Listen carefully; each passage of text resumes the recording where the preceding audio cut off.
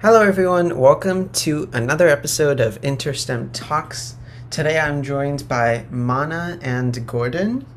Hi, I'm Mana. I'm a rising senior at Los Altos High School, and I'm super excited to talk to you guys about this podcast session's topic. Yeah. Hey guys, it's been a really long while and I am excited to be back.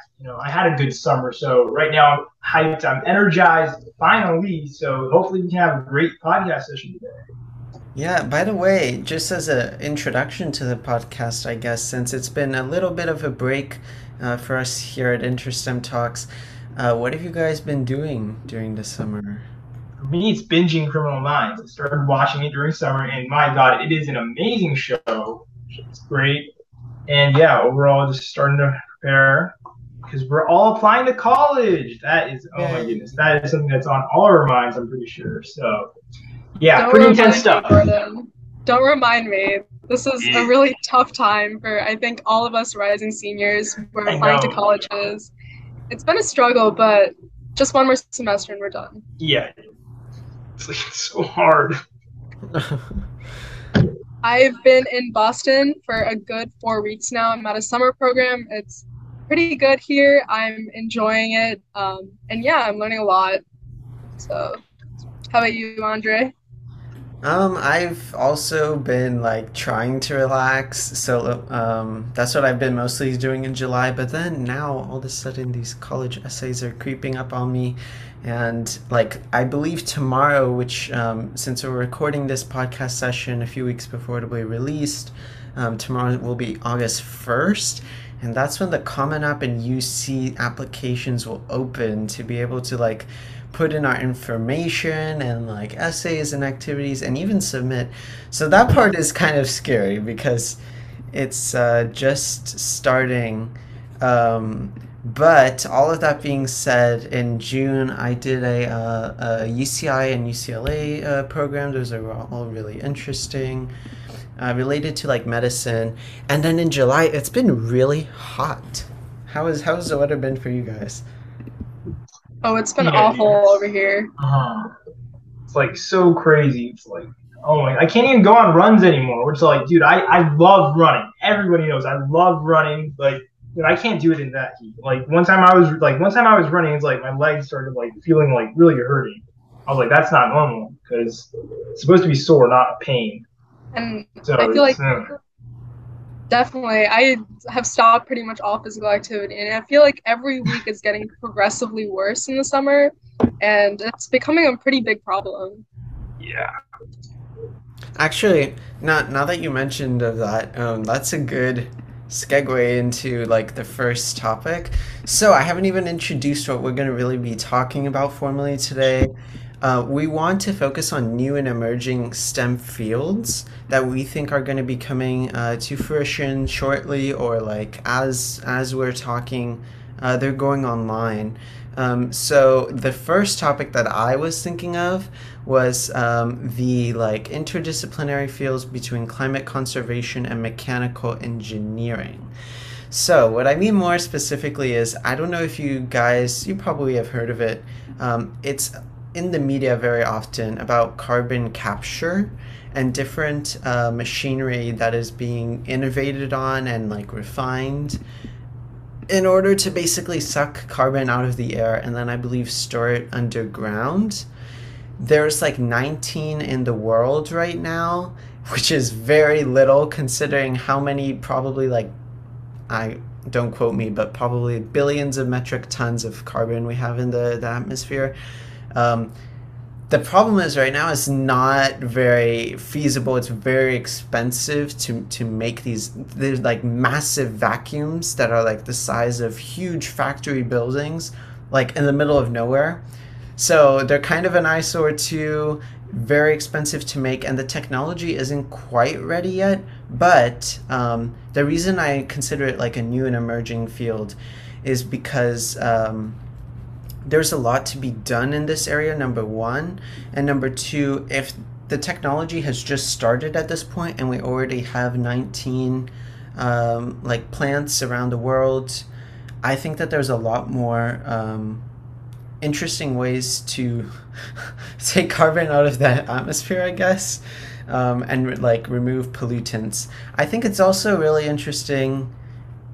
Like people are going to be broadly talking about this in like a logistical sense, like not just how do we get this technology sufficient and like feasible, but also where do we put it? Like, do we want to put it right next to a factory, or do we want to put it in the middle of like rural Fresno in California or like rural South Dakota? Like, where do we want to place it? I think there's a lot of questions to be unanswered here. And sorry, this is me really going on a tangent here, but there's also some new like government things going on right now relating to climate, and there's actually a bill right now, interestingly titled "Nothing to Do with Climate." That's not the title, but the title is Inflation Reduction Act. Has nothing to do with climate, I guess, but actually half of the funds in that bill are going to go to like record climate funds, and it's supposedly going to help reach goals set by the US to reduce emissions 40%, I think, by 2030 from 2005 levels. And that's actually a big deal because the goal is like 50%. So that would give us a lot more leeway in actually being able to maybe meet some of those goals. Anyway, I'm going on a really long tangent here. I want to hear what you guys think about this field. I think it's absolutely fascinating that, first of all, you can even suck carbon out of the air. I didn't know that was a thing. But it's also interesting to see how the narrative has shifted from how do we stop putting carbon in the air and to now how do we like actively remove it. So it's a lot less theoretical now, and now we're actually seeing new things like what was it called? Carbon capture? Yeah, What's it carbon called? Yeah, capture. carbon capture. And we're starting to see these physical concrete, factories and innovations starting to make active changes, which I think is pretty cool. Um, Wait, yeah, that's like really interesting. Really quick, do you know like how they do it? Because like, do they like use like some sort of carbon magnet or something? Like, how do they get it out of the air? Well, I actually don't know, but what I will do is really quickly, frantically type on my computer because I don't know the answer. Let's see what Google says actually, so that we can all kind of know. Okay, so what Google randomly showed, or like showed to me on Cosmos website, I guess, Cosmos magazine, is an air stripper. Wait. An air separator strips oxygen from the atmosphere, which produces a stream of oxygen gas, and then that goes into something called a gasifier, which bakes coal at 700 degrees Celsius, which is, wow, a lot, um, and releases hydrogen, carbon monoxide, carbon dioxide, and steam. That's known as syngas, I think, is how you might pronounce it. And then you add water into the syngas to convert it into hydrogen and CO2, and then CO2 is dehydrated and put into a liquid form for transport and storage. So there's the very long explanation that I just BS'd by looking at Google. Dang, okay, so that's actually pretty cool because like you can like make it liquid and that'll be easier. Because I thought they were like grabbing just like gas, which was a lot harder than just liquid. I mean, essentially, if we want to like make it sound cool, that's basically what's going on. Um, yeah, it's very interesting. Another thing, though, that I hope this doesn't become is I hope that like entities or like companies or even like everyday people kind of use this as an excuse, like let's just like continue on with our lives and pretend nothing is going on and just fully rely on these machines. Like that's a little bit of a problem because even if we are able to make them much more innovative and effective through like this new emerging field, it's not the only way to reduce, like emissions, and that's going to be a problem. So it's like one of the many tools in a toolkit that can be used. Definitely. It's about like not only finding these solutions, but also changing the mindset of people who think that, oh, we can get away with this when we really can't long term. And speaking of things that we hope this project would accomplish, I'm hoping that it is not a quick short term project. I know a lot of these solutions are sometimes very new, innovative, and people get really excited, and then the project stops 10 years later, and we've pretty much made no progress. So it'd be good if we can definitely stay committed to a solution, while also educating people on, how not to worsen the situation that we're in right now. Yeah, that's true. I feel like some people are just gonna like drop it. Like it's like, all right, it's not cool anymore. That's Yeah. not gonna be good. And unfortunately, that's not just an issue with climate change science, but a lot of different types of science as well.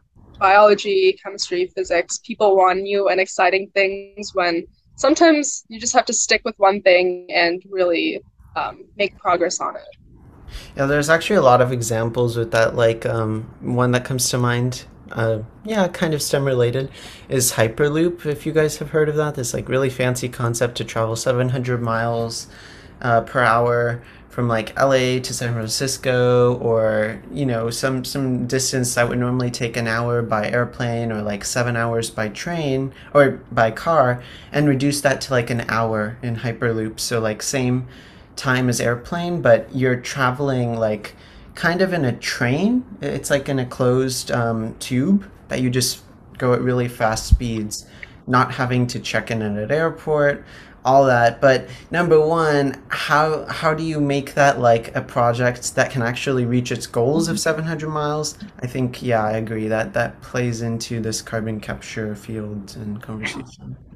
Yeah, it has to be scalable, and hopefully these carbon capture, would it be considered machines, innovation? I'm not really sure, but hopefully it'll play out well long term.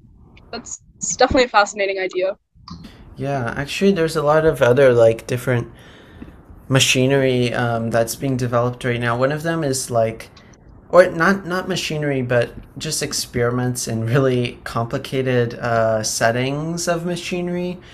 Where I'm going with this is I'm kind of thinking of like astronomy, and when we think of the International Space Station or like a Falcon 9 rocket or a really advanced piece of like spacecraft or even unmanned spacecraft or something, our mind goes to like the fuel and the thrusters and the boosters may be needed to lift objects into orbit, take them out of orbit,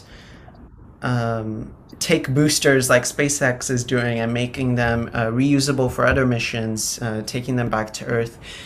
But there's a lot more things that you can do with astronomy, actually. And one thing that has been done recently and that I think has a lot more potential is conducting like experiments in the International Space Station. And so what has been done in the past couple decades, it's not new at all, is growing a bunch of leaf varieties, and where this could go in the future, potentially new species of plants and leafy greens and flowers, to see how those environments like in space might differ to be able to grow those foods or might stay the same. Yeah, what do you guys think about that? That's actually a really cool field, and I remember watching a Netflix show. I'm completely am blanking on the name. I think it's Space Race or something like that. It actually stars Steve Carell for all of those Office fans out there. But it's a really funny show, and they actually in one episode talked about something called a lunar habitat, and in this habitat that they were kind of running simulations in, they grew a lot of potatoes, a whole lot of potatoes, and it was kind of just seeing how agriculture would fare in space. But it was also just an interesting experience to see, like genetic breeding and how our astronauts and people on the space station can maybe even grow their own food. So definitely nutrition and agriculture can play into astronomy, and it's kind of cool how those seemingly, know, field a field that's seemingly very not land oriented can have that aspect of. Yeah. Overall, it sounds really cool, especially like I guess the space aspect of it, because I think like space is something that doesn't really get explored as much, and even though like a lot of research has been done on it, it's like having that sort of like interdisciplinary field is definitely it's really cool, honestly. I think there's also another aspect to this, not just of like plants, but also like diets and maybe even like cures to diseases and conditions. Because, for example, if we can take a treatment or a pesticide or a plant and explore with that in space, if we can do that first and like get it perfected in a space environment, maybe you can just take that onto Earth and then it's like perfect. So like your effectiveness rate is say 70% on the ISS, then maybe you'll be 85% on Earth. Why would we do that? Why would we first do clinical trials on a space station before Earth? I don't know. Maybe like in 100 years, people will find reason for that.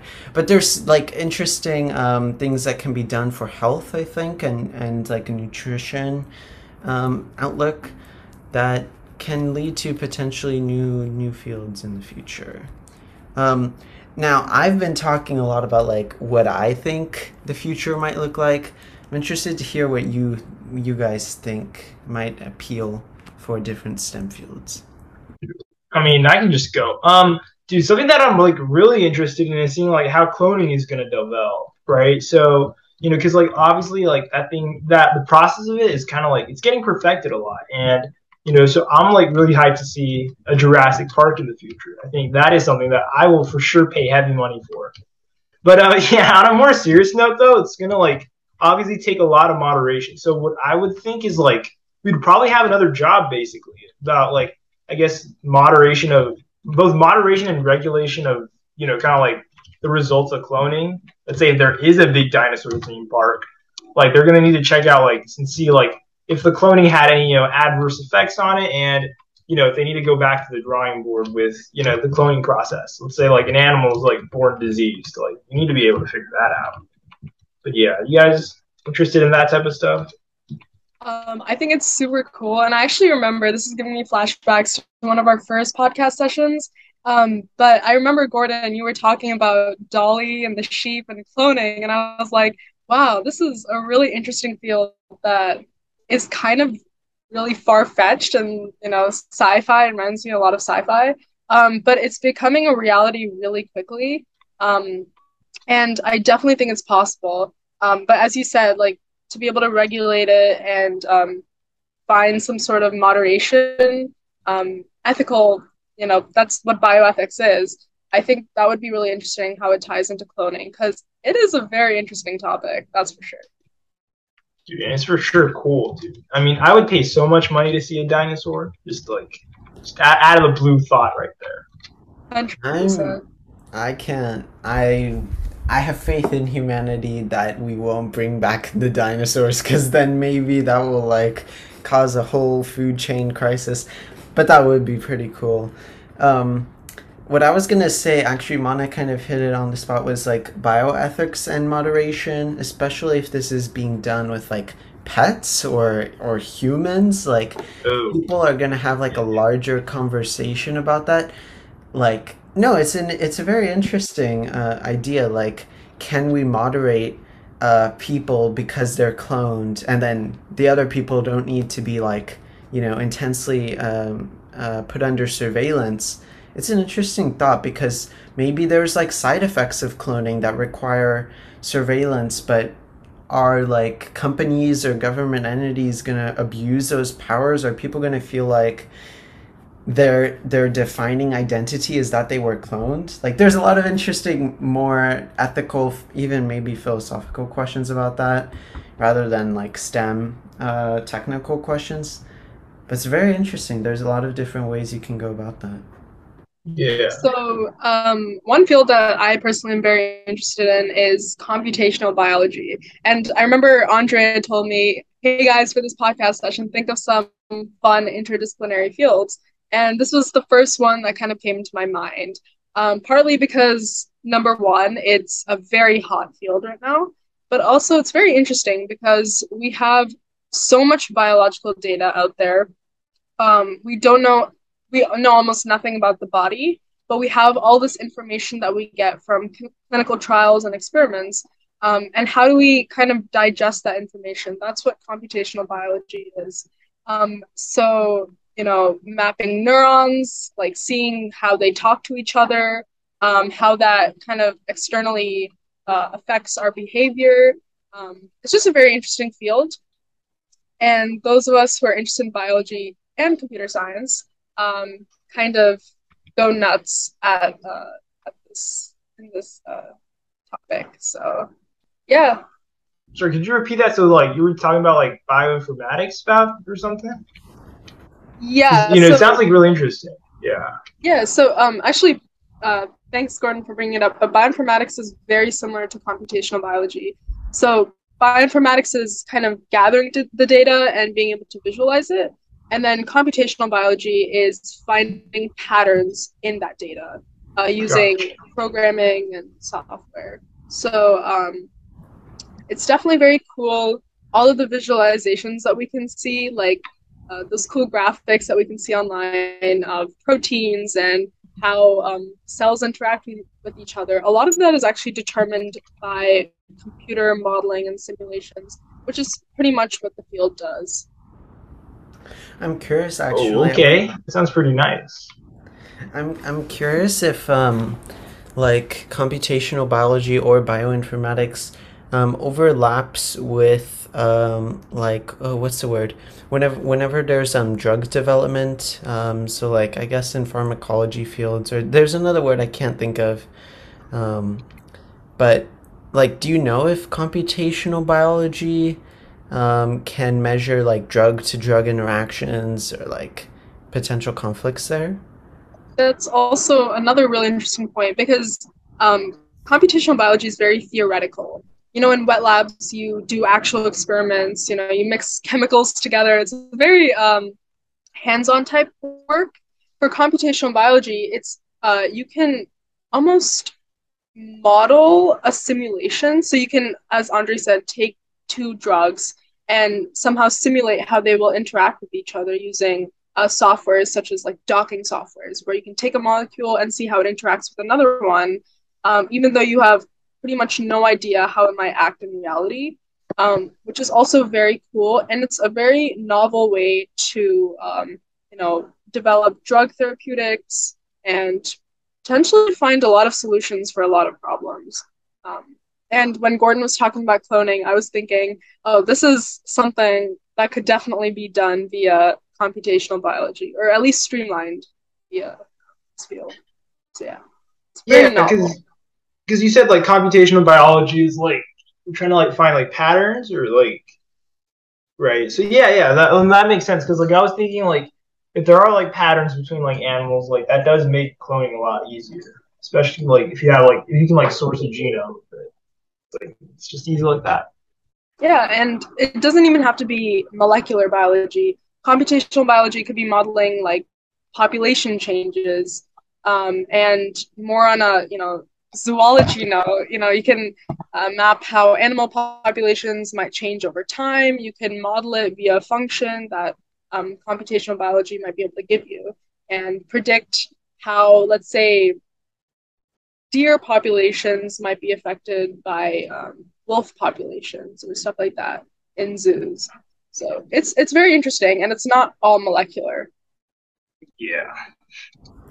I feel like the ability to like model these things for whatever it is, cloning or drug to drug interactions or um, any molecule interactions, regardless of what it is, it's like a bridge between theoretical and like actual, like a physical outcome of something, which I think can help, scientific innovation. Because when you're able to model something and show the masses, like, here's a pattern, here's the data, here's a model that shows that data and patterns, I think that helps, like, fund programs and help them come to reality rather than just a concept. So I think that that's a really important part of the future. Yeah. Definitely, it really helps with communicating science to the public and those who might not necessarily understand like the very complicated science jargon. So um, that's another really great way that computational biology has helped us all out. Yeah, I would be really interested, honestly, to learn like how it's helped us in the past, because that would be interesting to learn. Something I'd encourage any listeners to look up if they're curious about that. Do we have any other STEM topics? Hmm. I'm not sure entirely if this is like kind of like a newer one. I think it is because maybe previous studies haven't been done on it, but it's anthrozoology, which is kind of like basically the study of like pets, if you will. And it's all that's happening is basically like we're studying kind of like the relationships that like animals and humans have, especially within modern day society. So we're not talking about the wilderness. I'm just talking about like, hey, like kind of like the social aspect and as well as the human aspect of the effects that animal has, especially on domestic life. But yeah, that one's you guys. I'm not entirely sure about that though. So Well, I have an idea of like how it, in the future it will be common and more like a new and emerging fields. If you take anthrozoology and you combine that with cloning, like how does a cloned human or a cloned sheep react with a regular sheep? That would be pretty interesting, I think. yeah, dude. I think that is kind of where it comes into play, and I guess it also could serve to like within a broader sense, like how do you domesticate like animals like nearly instantly? If that's a field that people are willing to pursue in the future, I think that holds a lot of promise. And I know, Gordon, when the moment you said like human and animal interactions on a domestic scale, the first thing I thought of was how much I've been wanting a dog ever since I was young. And like I've read so many articles about how human and animal interactions in a domestic setting can actually really help out like the psychology of a human, and that has some great benefits that that those interactions have. So that's what I thought of when I thought of Anthony zoology. It's like how do interactions between humans and pets play into our behavior? So I think that's also pretty interesting. I mean, I was mostly thinking, how can I domesticate like a crocodile or something? I want a pet like that. Gordon's going big So game. We all see that. You know, yeah, dude. Gordon, if you end up getting yourself a crocodile, just get me a llama and I'll be good. I'll be set. I really Dude, of want a pet course, llama. dude. So yeah, if there are any scientists out there, can we like figure that part out, please? No, actually, it's your task, Gordon. God, what if? I mean, depend. All right, hopefully the careers line up and everything. I'll for sure do that. Actually, it doesn't really relate. I'm not gonna try to fake my transition to it, but another emerging fields that I thought is coming more into light, especially in the past 2 years, has been the transition between occupational health and mental health. For starters, occupational health is generally the umbrella term used for the professionals that someone will refer to when they are in a work setting. So, for example, if you have an injury or dispute, or I've even heard like some cases where like if you were in a toxic setting, namely like toxic materials or toxic like pollutants, like if you worked at an oil place or something and you were exposed to some dangerous chemical, it can go a lot of different directions. But generally, what I think will be interesting to see with occupational health is how that connects more with mental health, because in the past 2 years we've seen how like different current events can impact like a work environment and how the work environment changes. Those occupational health professionals also need to be ready to like adapt to how their connections or advice on mental health changes, because if someone goes from an in-person work setting to just online, and then they're given the same resources for mental health, I don't think it's like necessarily the best scenario. So I don't know. What are your guys' thoughts? Yeah, overall, I think it is like probably best to like have some sort of bridge between them because like as I said, both mental and occupational health are kind of like different, so it does require a lot of effort to kind of like make a connection between those. And I think that yeah, that is definitely going to be a challenge. And you were talking about like occupational health. I don't know how many of you guys have heard of this organization called OSHA. It's like the occupational oh sorry, OSH. Shoot, wait, actually hold on. I think it's OSHA. If Like I is it O it's OSHA, right? OS. It stands for Occupational Safety of Health Administration. Health Administration. Okay, okay. Because I found this good article that like can combine AI and occupational health. So I'm just gonna OSHA. So it stands for Occupational Safety and Health Administration. Um, and this organization is pretty much just helping keep workers in factories and other in-person environments safe and protected. And I think the interesting thing is that a lot of these workers are actually being replaced with robots. And uh, the automation of tasks through like the use of robots um, are removing these workers from potentially like hazardous or unsafe environments. So I thought it was also kind of cool how AI has played a role, AI and robotics has played a role in facilitating like occupational health standards, if that makes any sense. And speaking of AI, it's also a really great emerging field that a lot of today's youth are like really interested in. If you ask almost any hardcore computer scientists what they plan on doing in the future, it usually involves the answer of, "Oh, I am super interested in AIML, and I've taken several 3 to 4 courses on Coursera for it." And AIML is definitely a really cool field because it's revolutionizing the way that uh, we as humans interact with computers and how computers interact with us. So, I guess one really cool example is GPT-3. It's a really cool software. It's a language processing software that basically can write an entire article just that mimics your writing style, just with a little bit of training data. And it's really great because if you don't want to write an essay for your English class, you just tell this software to do it. It'll do it. It'll sound like you and not your best friend who's, a great writer. So yeah, it's a great software and it does have potential for spreading misinformation and doing some not so great things, but I just think that there's so many examples in AI that are super cool, super innovative, and also kind of sci-fi-y almost. But yeah, another really cool topic. What do you guys Yeah. think about AI? Well, what was that called? GTP3? Was that right? Yeah, super close. GPT-3. GPT-3. Okay. If it was GTP-3, I think that's the name of a protein or like a molecule thing.